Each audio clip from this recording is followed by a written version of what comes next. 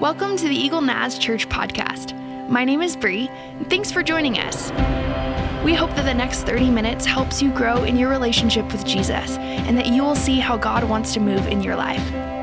Thanks for listening.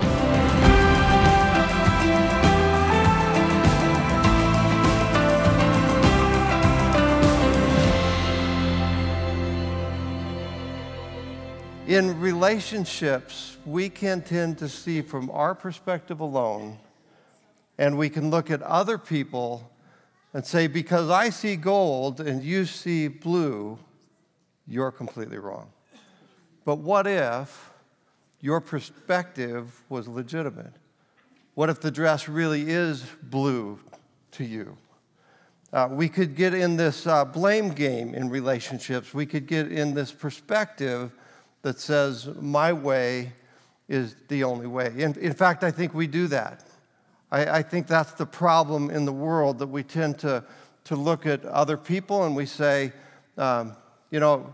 if you, with our sibling relationships, brother, if you would just play fair, it'd be all right. If to our married spouse, we tend to say, look, if you would just become less selfish, we would be so much happier. In our boss relationships and employee relationships, we can get in the habit of saying, you know what, if you just weren't so controlling, my world would be so much better. And in every relationship, we could get into the blame game.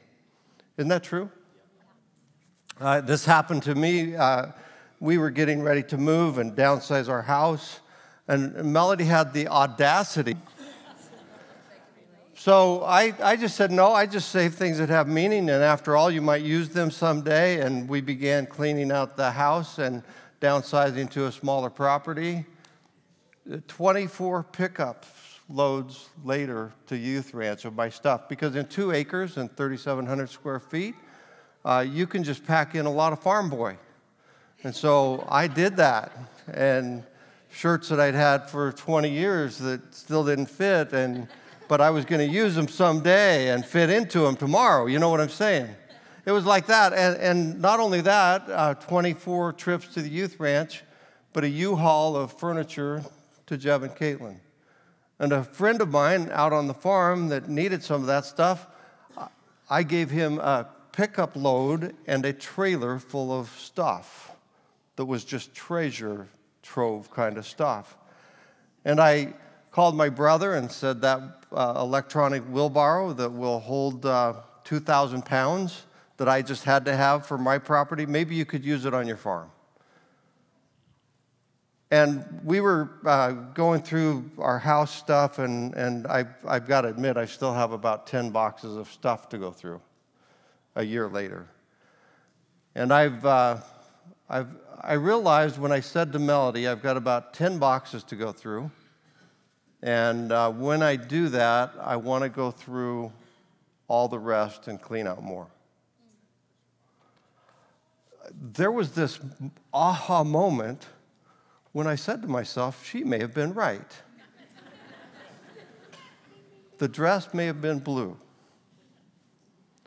And I realized that that's not just the one occurrence where that happens in my life, but I've noticed an awful lot of places in my life where blue is gold and gold is blue. And the problem is, I think I'm waiting for the other person to change, but the person who needs to change is me. Harvard did a little bit of research, and I've read about some other studies that talk about the blame game in relationships. And what the research shows, they actually introduced blame into organizations and situations, false or true. And when they introduce the blame into the situation, what they find out is that it might be somebody left the copier on last night. And all of a sudden, what they found is, even if it wasn't a true blame, the blame went throughout the organization. The people started saying, no, he did that, and they did that, and well, this happened over here, and that blame spread because it's contagious like wildfire. waiting for the other person to change in a relationship, the only problem is we can't do anything about their change. I'm not saying that there aren't times when others need to change or others have done wrongly or maybe they've hurt us, but the fact is we're the only ones that can change us and we can't change anybody else. And so Paul calls us to a personal checklist. Paul the Apostle lived 2,000 years ago. He was an example of God's transforming power in his life. It's what Carly said in the first message about our availability and God's grace in our life lead to powerful transformation. Isn't that true? And so today we get to look at how God speaks to us about what we could do as a personal checklist to stop the blame game and move forward. Here, let's see. Let your love be counterfeit and untrustworthy. Become so consumed with evil that you forget the good altogether. Puff yourself up, putting your needs above your friends and families. Do all you can to tear down those around you. Cave into apathy, neglect your God-given passions, and serve yourself above everybody else, including God. Become overcome with negativity and cynicism. Does that sound right? Wouldn't that be a disaster if we decided that we would take on those attributes? Let's stand and listen to the actual Word of God for a moment, if we could, found in Romans 12, 9 through 13. The good apostle is actually going to give us a checklist today of things that we can work on in our relationships that will build bridges instead of burn them. Let love be genuine. Abhor what is evil. Hold fast to what is good. Love one another with brotherly affection. Outdo one another. The word means compete with one another in showing honor. Do not be slothful in zeal, but be fervent in spirit. Serve the Lord. Rejoice in hope. Be patient in tribulation. Be constant in prayer. Contribute to the needs of the saints and seek to show hospitality. You may be seated. So remember our premise this morning. I am waiting for the other person to change, but the person who needs to change is me. The very first thing that the apostle does is he says, let love be genuine. It literally means in the Greek to be not a hypocrite, to take off the mask, to let others in, to be real. But the real is not just any kind of real. It doesn't mean be grumpy and real. It doesn't mean be selfish and real. He says, let love be real in your heart, in your life. Be convinced that being a loving person, that being filled with the love of Jesus Christ is the most powerful force in the world. Be willing to forgive. We'll talk about that next week in absolute detail. Some of you are struggling with that aspect of relationships. We're going to unpack that next week, and it'll be a real blessing. But be decidedly authentic. In Psalms 139, the psalmist is having a prayer time with God. Sometimes we're afraid to take the mask off, to let people see who we are. I'm a crier. Anybody know that about me? My kids take bets on how often I'm going to cry. Honestly, some rivers lay closer to the surface for some people than others. My river's way up close to my eyelids. You know what I'm saying? I used to be ashamed of that. I used to want to hide that. No more. I cried at the last 2 movies I went to. Go figure. It's who I am. I'm comfortable in my own skin. Your pastor's a crybaby. I think the apostle must have maybe even been thinking about David and his prayer, the great warrior of God who prayed this prayer, Lord, search me and know me. If there be any wicked way in me, show it to me. I want to be transformed. I want to be changed. I want to be made new. God, is there something like Pastor Tim's hoarding mechanism in me, maybe that issue or another that you'd like to change? God, I'm open for business in the transformation category. If we don't do this part, none of the rest of the text will make any difference in our lives. So he starts it with that, and he says, we need to become vulnerable. And here's the thing, the psalmist David had messed up in some major ways, but he knew this truth. He felt completely secure with his God. He felt completely safe with his prayer. And could I just tell you today that you and I are safe with our God?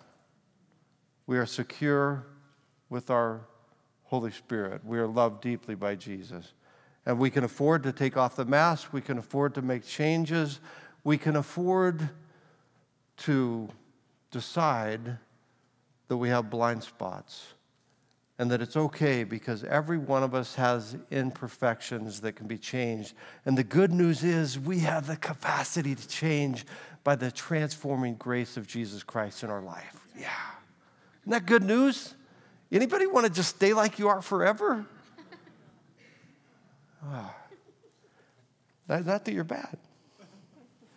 So here's a personal checklist for us as we begin to look at the text of 10 things that we get to work on in our lives, that God will come alongside us if we're willing and open, and he will actually start helping us to change these areas of our lives. Now, here's something I want you to note. As I talk about these 10, and we'll have to go pretty rapidly through them, if something sticks, you know how you tell your socks are ready to be washed if you throw them to the wall and they stick?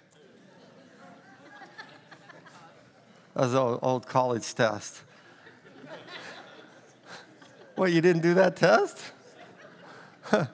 So if there's something that sticks, that needs to be washed, that needs to be changed, it needs to be clean, would you just put a star by it? Just a mental note. I wonder if that's something that the Spirit might be talking to me about. Hate what is evil, hold to what is good. This is an incredible juxtaposition where he says, hate what is evil. It means abhor. Anybody abhorred anything lately? It's to be disgusted by. Hate what is evil. Hate what ruins relationships with other people and with God. So let me give you an example of how strong this word. They're opposites. The cling is to throw your arms around, to grasp, to hang on to what is good, to just, I haven't seen Kaylee May in a year and a half. Bam, cling to, right? Cling to is anybody taking clothes out of the dryer and you're wearing your skinny shirt that day and it just, and you're going like, and it goes, and you go, no, really, like skinny. And it goes, that's cling to. Or like lint in the dryer. And there's something, I don't know about static electricity, that it just goes, or you're trying to vacuum something up and you vacuum and it won't go. And then you pick it up and you go, I'm going to do this again just because I can. Because it cling to the good stuff. Cling to the relationship building stuff. Cling to the stuff that really builds relationship with you and Jesus and with other people.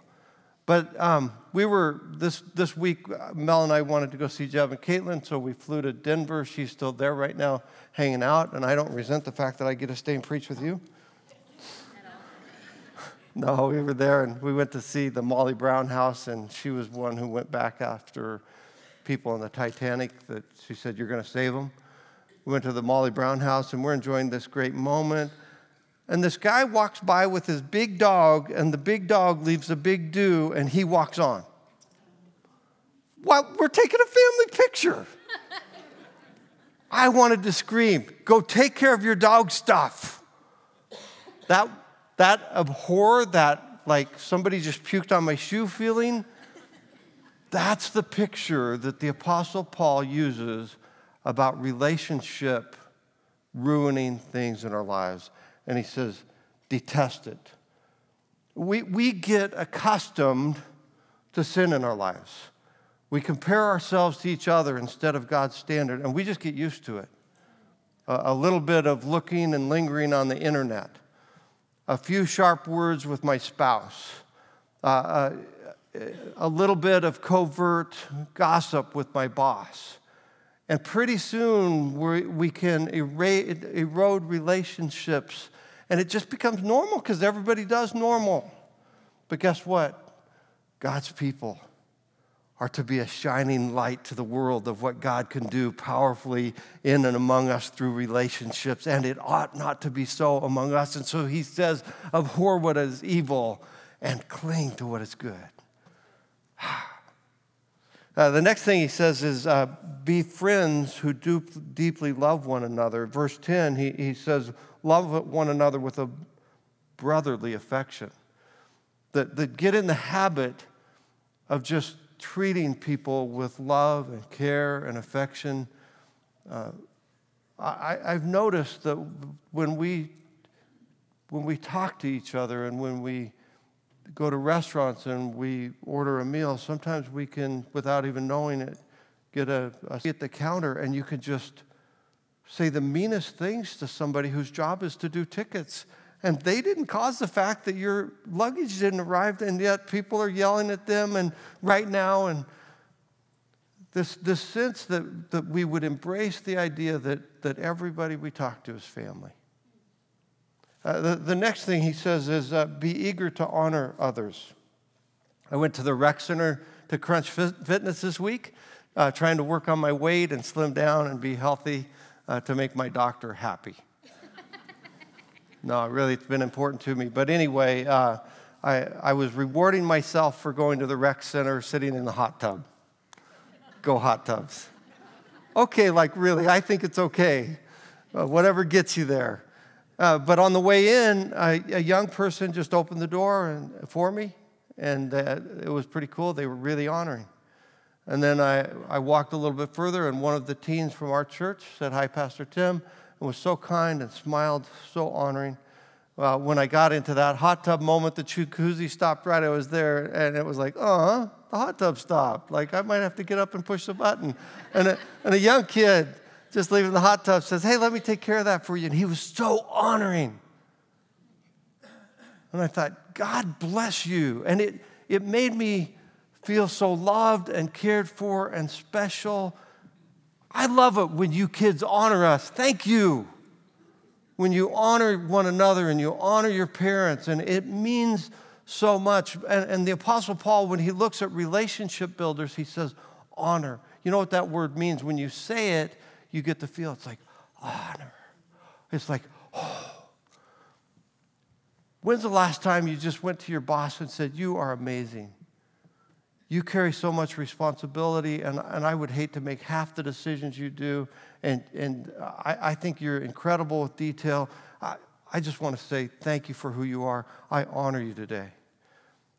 Husband, when's the last time you looked at your wife and said, "I can't believe out of all the people in the world, you chose to spend your life with me. I over and over again, I can't even fathom that. You are beautiful. You're amazing. You're a good mom. You're a great life partner. You are so good with the details I forget." Man, can I just say, I'm so thankful for you. Wives, when was the last time you looked at your husband and said, "Man, I can't believe how hard you work. Day after day, week after week." I mean, and you protect and you care and you lead this family spiritually and you make sure we're in church and you pray with our kids. And can I just say, you're incredible. Honor. Okay, what about teenagers? I know this isn't the normal mode of operation, but sister, when's the last time you looked at your brother and said, "You're incredible"? You hold the line when it comes to people offering us drugs at school. You protect me. You're so amazing. You protect me. You see, in our relationships, one of the things that happens when God gets in is he's an honoring God.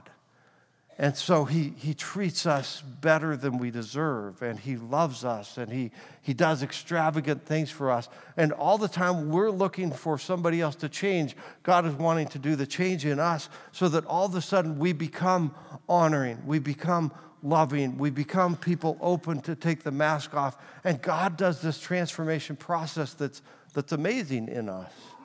And he goes further and he says, be spiritually focused. Don't be spiritually sloppy. Don't let things go spiritually.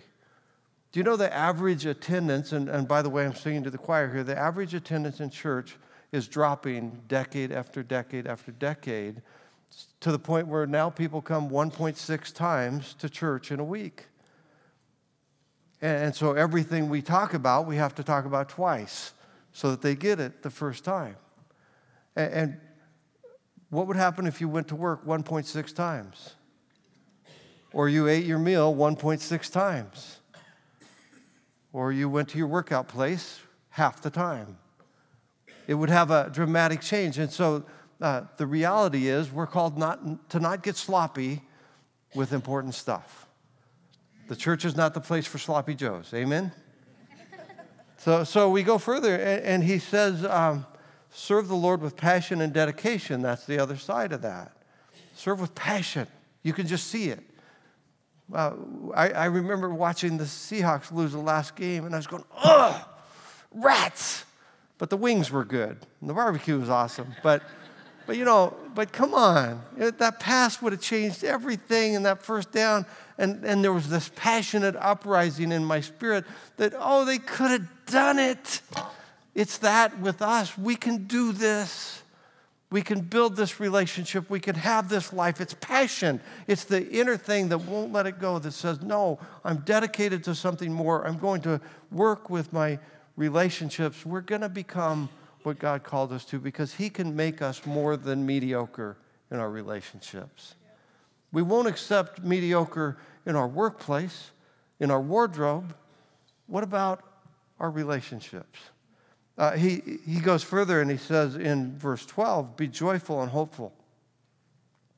I was with Jeb and we had some talk time. It was so awesome the last few days. And Jeb just said, Dad, I've had some disappointments. He was talking about a back surgery as a very young man that really, really hurt him, caused a lot of trouble. And he's had some disappointments. And he said, I've decided not to focus on those. I've decided to focus on the good things in life and move forward and step into those. He's growing a youth group. He has an amazing pastor that he works with. He can't stop talking about how good his boss is and what a difference it makes. And he just says, I'm going to be filled with joy. And he is. And we have a decision to make. Are we going to be hopeful and joyful? Because frankly, it's fun to be around hopeful, joyful people. And depression comes and things happen, and there's times when we're not joyful. I get it. And I would never belittle that. But as a window to look at life, am I willing to become a person by the power of God that looks at life as a glass half full instead of a glass half empty? Am I willing to shift my perspective because God is in control, and God is my Savior, and God is my hope, and God is my transformer, that I can look at the world through a different lens of hope? He says, be patient, even in tribulation. That's hard times, so that we don't become people who are despondent, but it means to abide in perseverance, to keep hanging on, to keep doing what we do, to keep trusting, even when sometimes our pain speaks more loudly than our joy. And so that's the other side of that realistic situation where he says, hey, am I willing to stay in the faith and keep going, even in a relationship that is tough, and even when times are hard? I'm going to persevere. I'm not going to give up. I'm going to keep going. Then next he says, be constant in communication with God through prayer in verse 10. I love this part about the passage as he says, or verse 12 rather, be patient in tribulation and constant in prayer. Anybody watch the recent Mr. Rogers movie with Tom Hanks? Oh, go watch it, people. You're missing out.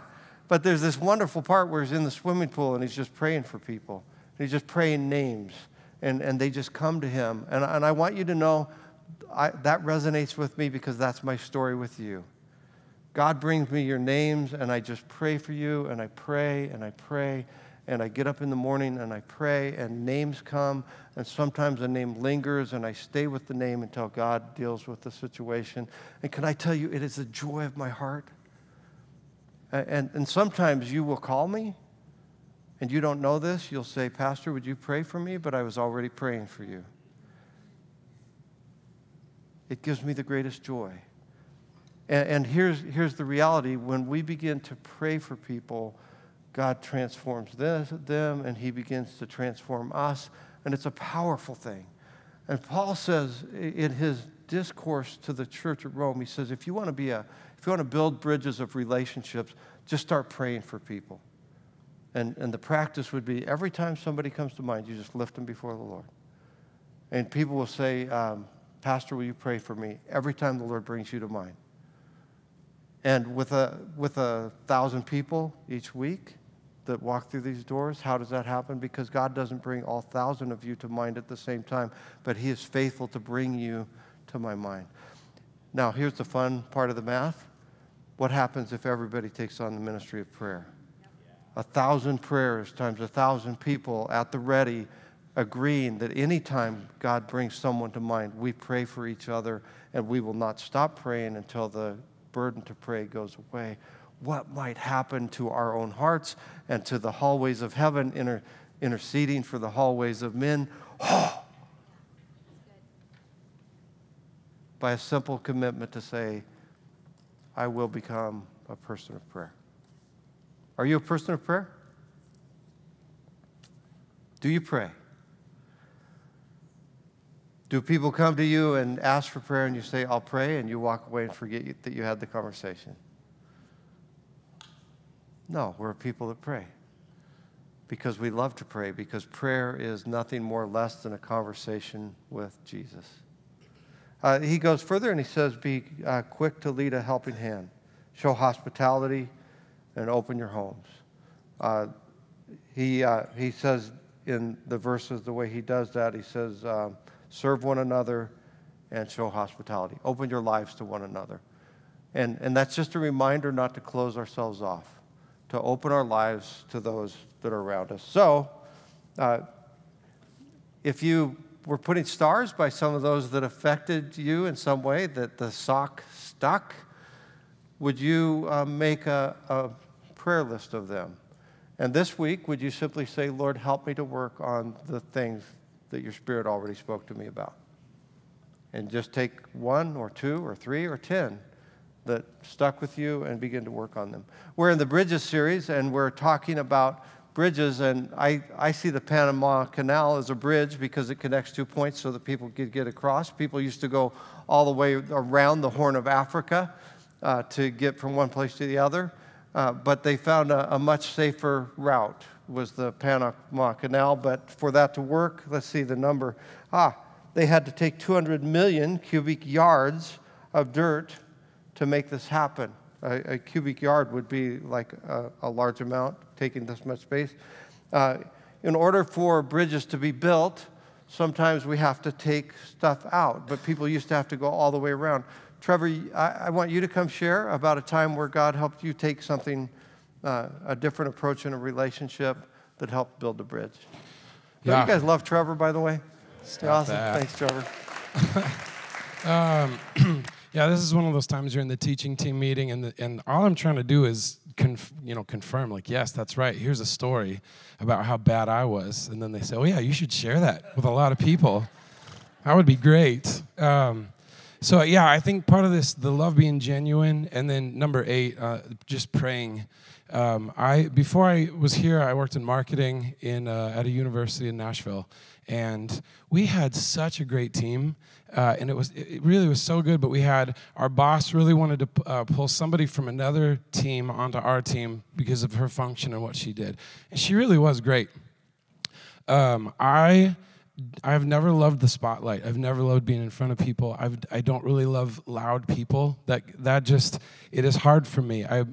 It wouldn't seem like that, but I don't know. There's something about this. This woman was amazing, and she was very loud, and she talked a lot, and she talked big, and she just kind of owned the room. And I was like, man, this is our team, and we're so good right now, and this is just messing up everything. And it started to just fester. It started to grow, this bitterness.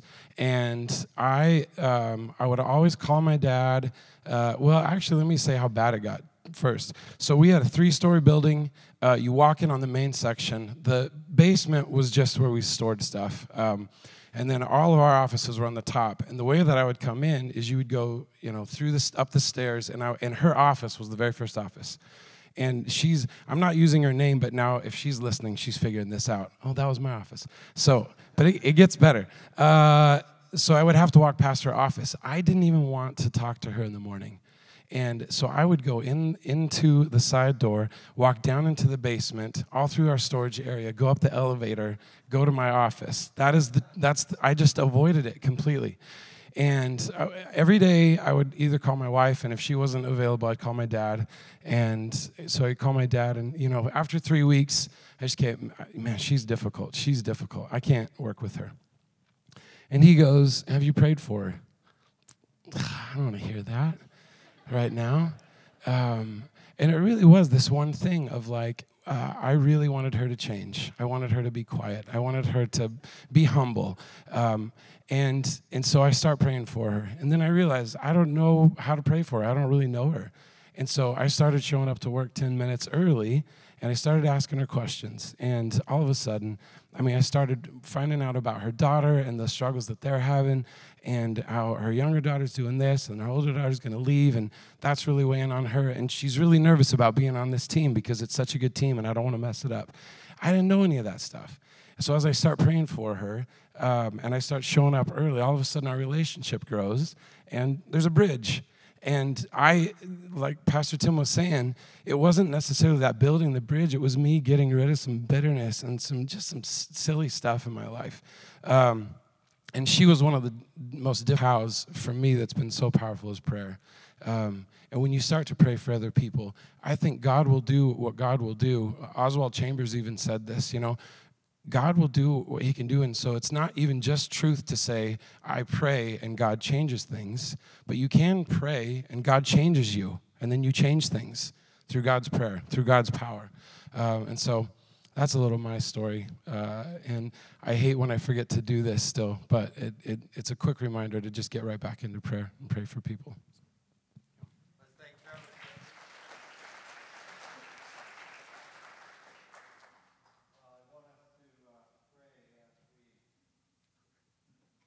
Want us to pray together as we think about this message, but a reminder that while we're waiting for the other person to change, God is wanting to change us. And the 10 things we talked about, maybe there's 2 or 3. A reminder that next week I'm going to be talking about what seems like an impossible task in the next part of this passage, this chapter where the Apostle Paul challenges us with a really unreasonable challenge. He asks us to forgive one another. I'm going to tell you that may seem an impossibility for some of you. And next week, I hope you'll hear. And I just believe God wants to do a work. Why? Because he's the relationship building God. Amen. But I've got a written prayer because I didn't want to forget. I don't write prayers out very often, but if you'll forgive me, I'd love to have you bow your heads as I read this prayer and just let it soak in, let it become your prayer. God, please help my love to be genuine and authentic. Help me to take off the mask. Help me to let people in. Help me to see my blind spots through the eyes of others. Help me to be open to what they have to say to me. Help me to stop wanting to change others when it's me who needs to change. Help me to hate what is evil, God. Help me to cling on to what is good. Help me to love others deeply and eagerly and to honor my family members, even my sister, even my brother, even my spouse, even my friend, even my coworker. God, I don't know what it looks to honor, what it looks like, but I believe you can show me. Forgive me when I dishonor. Forgive me when I gossip. Forgive me when I take away. Empower me to be spiritually focused like it was the Super Bowl. Help me, Father, to keep you at the center of my life. Help me to make you more than 1.6. Lord, help my decisions and my actions to be toward you and toward others instead of selfish. focused moments. Lord, I want to serve you with passion and dedication. I want to be a joyful person. I want to believe, God, that your transformation comes when I submit my life to you. Lord, I submit to you in these areas. Help me to be patient through the hard times when my pain speaks more than my joy. Remind me to be in constant communication with you, God. I commit to pray for my brothers and sisters, my family. Father, would you bring them to mind? And as you bring them to mind, I'll bring them to you. As I lean on your Holy Spirit, move me to be generous with others, Father. Generous by lending a helping hand. Generous by giving to the causes of your kingdom, as well as opening my heart and my home, Father. And Father, build a bridge of relationships so that the world will see you even as they look at me. And we give you praise and honor and glory, for these belong only to you, God. In Jesus' name. And everyone said, Amen. Well, I am so glad that you've joined us today. I hope that God has spoken clearly to you today. What a great message for us. As we continue this relationship series, maybe you'll come back next week and learn about unforgiveness. Pastor Tim said something this last week. He said, unforgiveness is like drinking poison and waiting for the other person to die. Let that sink in. Would you stand with me and receive this benediction?